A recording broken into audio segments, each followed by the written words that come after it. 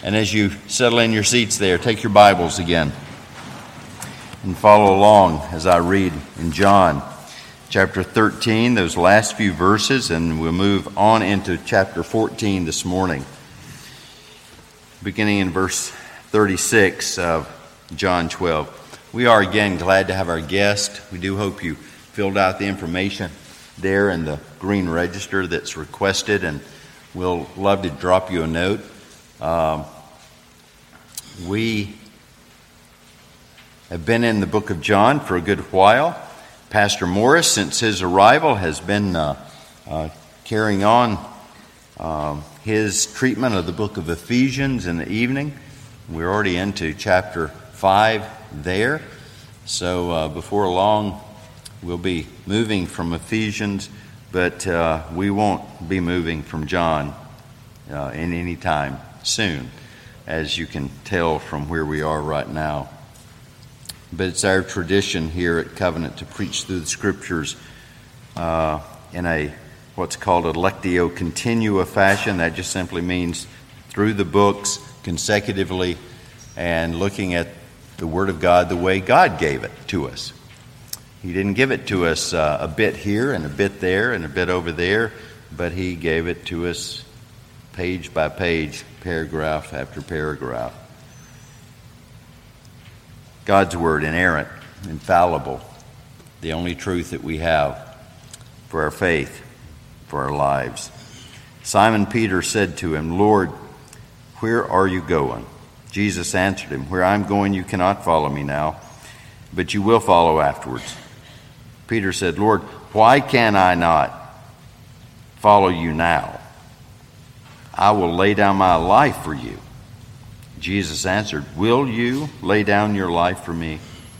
Truly, truly, I say to you, the cock will not crow till you have denied me 3 times. Let not your hearts be troubled. Believe in God. Believe also in me. In my Father's house are many rooms. If it were not so, would I have told you that I go to prepare a place for you? And if I go and prepare a place for you, I will come again and will take you to myself, that where I am you may be also. And you know the way to where I am going." Thomas said to him, "Lord, we do not know where you're going. How can we know the way?" Jesus said to him, "I am the way, and the truth, and the life. No one comes to the Father except through me. If you had known me, you would have known my Father also. From now on, you do know him and have seen him." The grass withers and the flower fades, but God's word endures forever.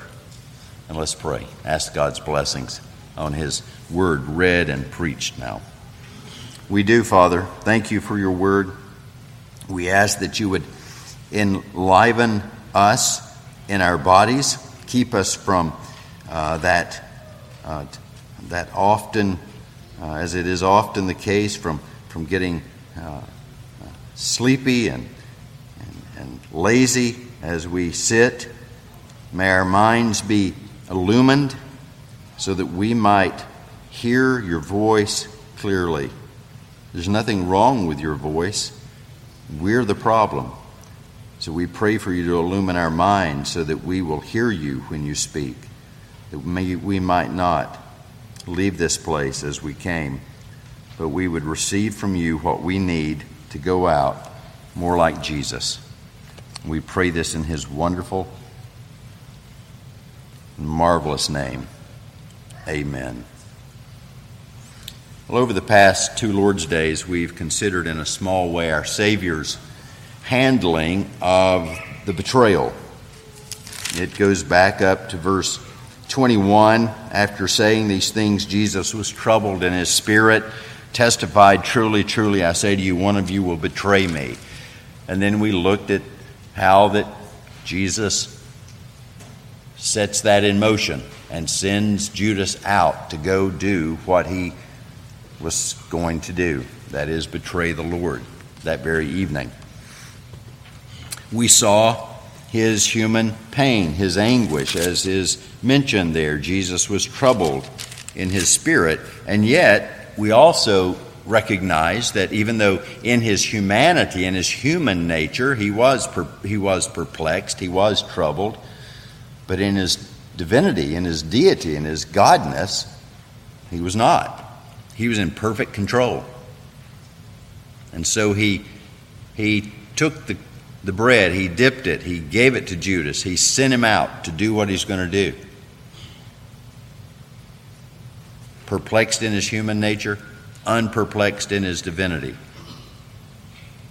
No other religion has that in their God. Do you understand that only Christianity offers a Savior and a God who can sympathize with you and yet not get bogged down in your sins and your concerns? None. Any religion that says their God understands compromises their God's deity. Only Christianity can maintain the full deity of the Savior and understand us perfectly in our humanity. That's a reason to believe. It's one of John's purposes, isn't it? That we might believe that Jesus Christ is the Son of Man, the Son of God, the Savior of sinners. Now, we've also seen that the Lord is now on his trek to the cross. And that cross is going to be the means to which he's glorified. Verse 31, now is the Son of Man glorified, and God is glorified in him. If God is glorified in him, God will also glorify him in himself and glorify him at once. So it's imminent. It's now. We're right on the cusp of it. We saw last week in looking at Ezekiel chapter 1 how we're to think about the glory of God and this whole glorification concept. And it's seen there wonderfully and mysteriously in Ezekiel 1 with the throne that's on the wheels, that's on the move in every direction. And we realize when we start talking about the glory of God, we're talking about something that's way above our ability to fathom. It's the reason when the Shekinah glory would come to the tabernacle or to the temple, the people couldn't grasp it, and so they were not even there, present, because it was too much for them. They'd be overwhelmed by it, overcome by it. It's one of those things we know about God. It's a bit like poor Job when he says at the end, I've known you, but I've not known you. We know our God through the accommodating scriptures that he's given us. But when we start trying to speak of him and his glory and his grandeur as it's illustrated in places like Ezekiel, remember when Isaiah sees the train of his robe filling the universe, he falls on his face. Woe is me. As I said last week, we do God a disservice, and we do ourselves a disservice when we talk casually and glibly like, oh, we got God figured out. And we have God in a nice little neat box here. We can know everything we need to know for salvation, but the secret things of the Lord, we can't know. We can see little glimpses of it. In fact, we're told earlier in John, when Jesus did the miracle, that first sign, remember, the water to wine. And it wasn't a cheap wine like you'd buy at Aldi's. It was the best.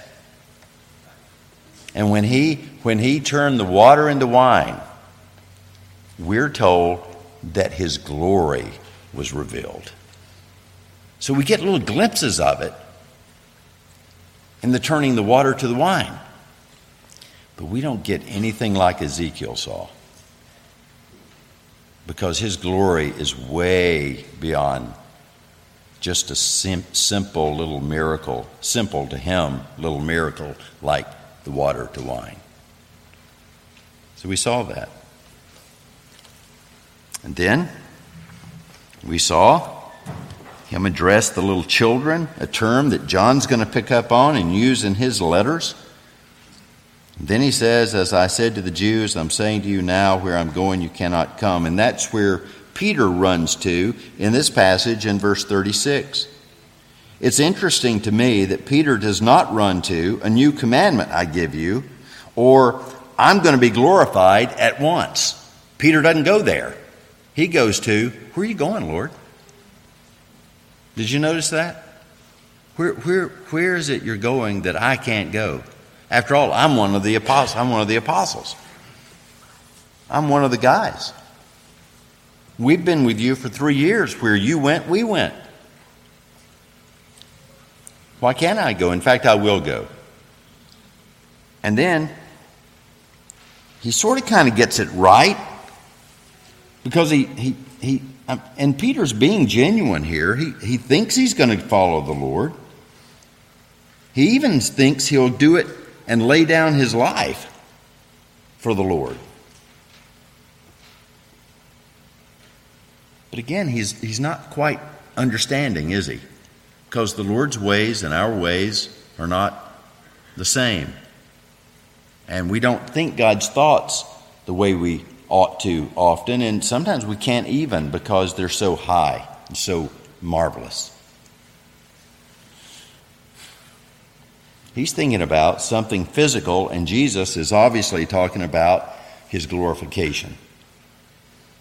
Jesus is thinking through the cross, through the 40 days, to the ascension and his enthronement, his session being restored with the Father on the throne.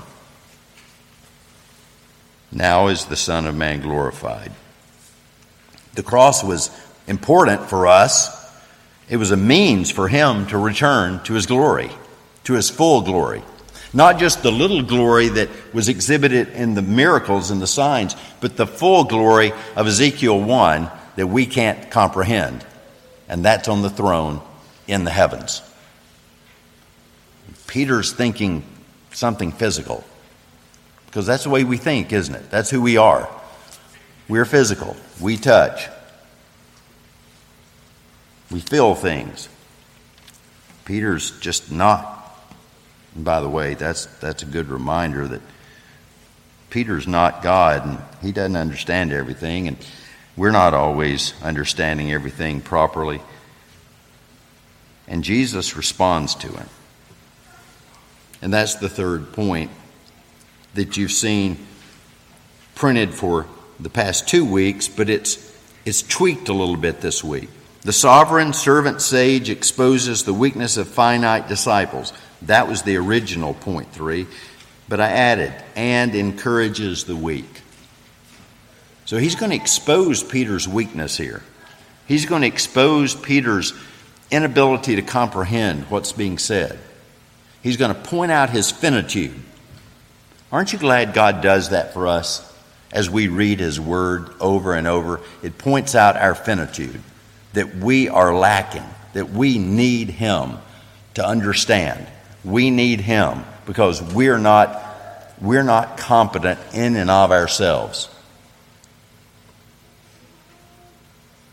I was preaching at Morgan County this past week, and a friend of some of the men who go up there, and of Jeremy Ingram, said I was poking just a little bit, because he's a good Baptist, and he's getting closer to being a better Baptist. That would be a Presbyterian. But he just suddenly said, well, I'm independent Baptist. And he was kind of cutting up. But I said, now, that's a statement of finitude if I've ever heard one. None of us are independent. We're all dependent on someone, something, somehow, somewhere, but ultimately to God. There is no such thing as independence in a pure sense. Only God is independent. Only God is self-sufficient. Only God is self-sustaining. Only God is self, period. He was joking, as I said. But it gave me the opportunity, and I said, here, Jesus, just as he exposed Peter's finitude, Peter's independent way of thinking. And he does it when he says, he asks the question, will you lay down your life for me? And then he answers the question. Did you notice that? Will you lay down your life for me, Peter? No, you're not going to. Not yet, anyway. Truly, truly. He gives it that emphasis. Truly, truly, I say to you, the cock will not crow, the sun will not rise till you have denied me 3 times. You won't go with me. You won't die with me now.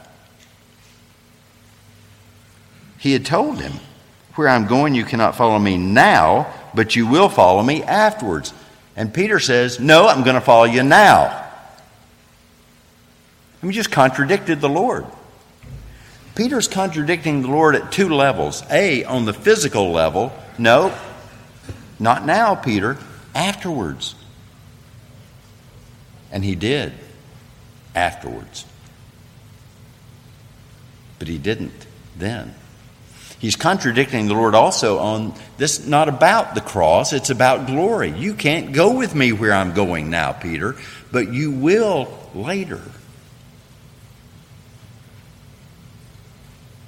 You know, it's just best, folks, not to argue with Jesus. It's just best not to argue with God. Now, I don't say that in the sense of not praying, because much of our prayer life is arguing, like Moses did with God. There is a sanctified arguing. This is not it. Peter's just not paying attention. Don't argue when you don't pay attention. You know, that happens sometimes in the classroom, doesn't it? I mean, we've got teachers sitting here, and I taught for many years, still do some. And sometimes the reactions betray the fact that you didn't listen to me. You weren't paying attention. I don't know what you were doing back there, but you weren't listening, or you wouldn't be saying what you're saying. Your arguments, you're arguing against yourself, not against me, because you didn't listen to me. That happens at every level. So don't argue with Jesus unless you really listen and you're praying and asking for something that's hard to ask for. Well, that's Jesus putting his finger on the finitude of Peter and on every one of us. We're all like that, aren't we? We all fall in this same trap with Peter. As I like to say, before you ever kick Peter around, just ask yourself, have I ever walked on water? And the answer is no for any of us, but Peter did. But he still deserved the accusatory finger here of the Lord. But notice something. Remember back to when we began. John is not doing chronology necessarily. John's taking historical reality, historical events, and he's piecing it together to put together something of a theological treatise to give us plenty of reasons to believe in Jesus Christ as the Son of Man, Son of God, Savior of sinners. Right? That's the point. We don't have any reason to think that chapter 14, verse 1, historically followed this accusatory finger. But John puts it there for our well-being. Because right now we're all feeling like, you know, if I've ever denied Jesus, if I've ever not listened to Jesus properly, if I've ever not defended Jesus as I ought to, if I've ever not thought about his holiness the way I should and denied him what he should have, his glory in heaven, and tried to drag him down into my muck and my mire, if ever Well, see, once we start thinking that way, we're going to be... can you imagine how Peter felt after Jesus says this to him? You're going to deny me, Peter, 3 times. And sun's not even going to be up yet. And it was dark then, remember? And it was night. The darkness, not only of the evening, but the darkness of sin was at its highest point. The machinations of men had never been, machinations of men to kill Jesus, never been any higher. Can you imagine how Peter felt? There around the fire, as they began, you're with him, aren't you? No. Now wait. Somebody else comes up. Hey, that guy, he's one of them. No, not one of them. You're mistaken. And then the third, and then the rooster began crowing. Can you imagine? Not only when Jesus said this to him, the can't you imagine indignancy rose up in Peter when Jesus said this? No, I'm still not going to do it. And then he did, just within a few hours. Can you imagine how his countenance must have fallen? Can you imagine how his heart must have sank? And when our countenance falls, when we betray the Lord, and we do, when we don't defend him, when somebody says something wrong about him, when somebody misuses his name and we don't say, hey, don't talk like that, please. That's my Savior you're talking about. And we don't, and we don't, and we don't. Or we say something that we ought not to say. And then the Spirit convicts us and our hearts melted. Well, here's what you do. When those times come, when you fail, one way or the other, you go to this passage and you say, what would John have us think about? Ultimately, what would God have us think about? Because John's writing under the inspiration. He's composing this under the inspiration of the Holy Spirit, the direction of the Holy Spirit. What would he have us think? He'd have us think this: let not your hearts be troubled. Believe in God, believe also in me. That's where we should go. Whenever sin rises up, our hearts drop down, we go to let not your heart be troubled. In my Father's house. Then he gives them reasons. You believe in me? Believe also. You believe in God? Now, there's some variation on text here. Some say, you believe in God, believe also in me. It doesn't matter, really. It doesn't affect the meaning whatsoever. Our faith is to be in God. Our faith is to be in the one who reveals God to us. That is, the Son of God, the second person of the Godhead, the Lord Jesus Christ. And then he gives us two things that we're supposed to believe. Remember, faith has to have proper object, namely Jesus Christ. But in Jesus Christ, we're supposed to believe, and John has pointed this out over and over, we're supposed to believe what he says. We're supposed to believe what he did. You can't just abstract Jesus. Well, I believe in Jesus. Well, do you believe he did the miracles? Do you believe he did this? Do you believe he did that? Do you believe he said this? Do you believe he said that? Well, no, I'm not sure about that. We had this whole wild world a few years ago, and still people hang on to it. People scholars going through the New Testament, color coding parts of the New Testament that Jesus, he absolutely said that. Probably didn't say that, but maybe said it. No, and then absolutely, he said that. Sort of the Thomas Jefferson Bible. If you don't know what that means, Thomas Jefferson, he would have loved computer cut and paste. Back when he was inventing his Jefferson Bible, you just basically take out all the stuff that's God and leave me with a super duper man, and that's what I want to be. That's my Jesus, the Superman, not the super God. People live that way today. You can't have that kind of God and have genuine faith. You have to believe what he said. And Jesus said, in my Father's house are many rooms. Let me stop there. Some of you grew up on the old King James, the antiquated mansions, not in the text. Rooms. And that makes more sense. We're going to the new heavens and new earth. And there's room there for everyone. Now, that's not the main issue here, though. That affects nothing either way either. My Father's house, this is the second time we've encountered my Father's house coming out of the mouth of Jesus Christ. The first time was in chapter 2, and it had to do with the temple. Jesus going in and cleansing the temple. My Father's house. It's not a place for trafficking. It's not a place for selling stuff. It's a house of prayer. He's talking about the physical temple in Jerusalem. Now, obviously, he's not. He's talking about what the psalmist calls the sanctuary of the Lord, where God resides. And that's everywhere. That's everything.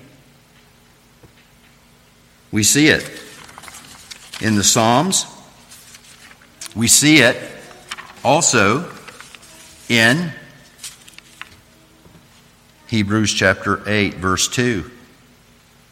We read of this heavenly house, the Lord's abode.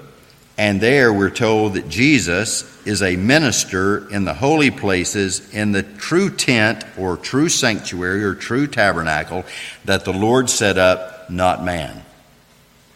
See, the tabernacle of the Old Testament, the temple of the Old Testament, it was all just pointing us to him. It had no significance except when he inhabited it. It was the place where he was with his people. And we go to the new heavens and new earth in Revelation 21:22. We get the very same thing we just got in Hebrews chapter 8. He is the tabernacle. There is no physical building. That's what makes Zionism so absurd. That there's any significance to the rebuilding of a temple, a physical temple. Jesus, book of Hebrews says, he's the temple. He's the tabernacle. We don't look to something physical. We look to the one and only Jesus Christ. To deny that is to deny the Scriptures, plain and clear.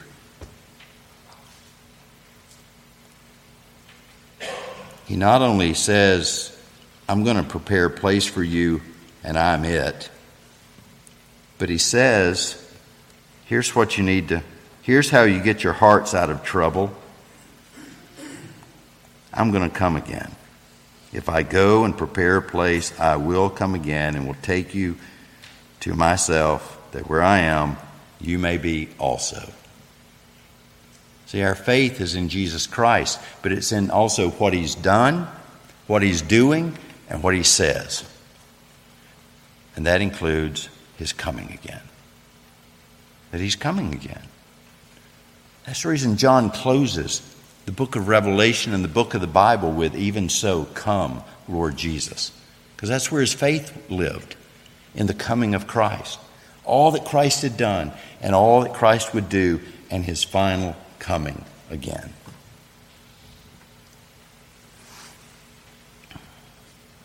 I want to read you a little portion. When you read this passage, and you realize that that's him talking to his little children. That's Jesus talking to his little children. Little children, I have to talk straight to you sometimes. I have to point my finger at you sometimes. I have to correct you, just like your parents do, children, right? They have to, no. We have to stop them. We have to correct them. We have to rebuke them sometimes to give them proper instruction. That's because we love you. And it's because he loves us that he does that. He loved Peter. That's why he stopped him and said, no, Peter, let me tell you how it's going to be. I have to tell you the truth, Peter. But then immediately, let not your hearts be troubled. Don't live in this downcast. Don't live in this sin. come out of this state, you can trust me. I'm taking care of you. I'm all that you need because you're my little children. I love you. We're going to come back to the first verses of chapter 14 next week. But I want to close. If you've not heard anything else or nothing else seems to have made sense, listen to this. This is Thomas Brooks. We're doing this at the pastor's class, Heaven on Earth, a treatise on Christian assurance. And this is just in the very epistle to the saints that Brooks writes. This is who we are as little children. This is how our God sees us. Yes, even though he has to point at us and correct us and shush us and sometimes spank us. And then he says, don't be troubled. I love you. And I'm preparing for you. I'm taking care of you. And here's why. This is how Brooks opens his treatise. You are those worthies of whom this world is not worthy.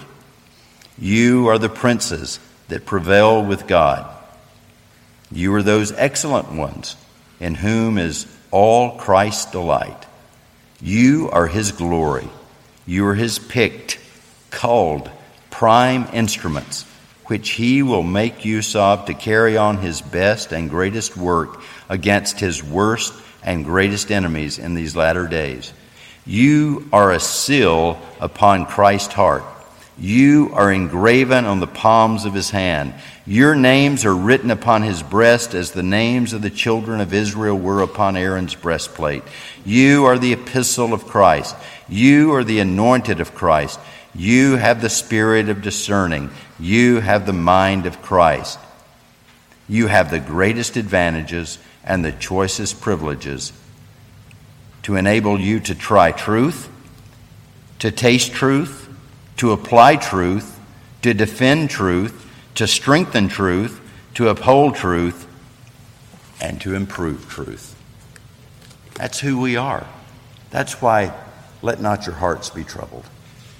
Though we sin, though we think wrongly at times, that's how God sees us, because that's how he sees his Son, Jesus Christ. We are his precious little ones. We should rejoice in that. Father, we thank you for your truth. Thank you for pointing us back to where we need to be always when we're troubled, when we sin, and that's to Jesus. We are your dear ones. Thank you for loving us, because we're not very lovely most of the time. We ask, Father, that you might, in fact, if there's any here today who do not know Jesus Christ and are not seeing themselves described in all these wonderful manner, may they trust Jesus now and find themselves to be precious little ones, anointed ones, discerning ones, jewels in the crown of King Jesus. And we pray this in his name. Amen.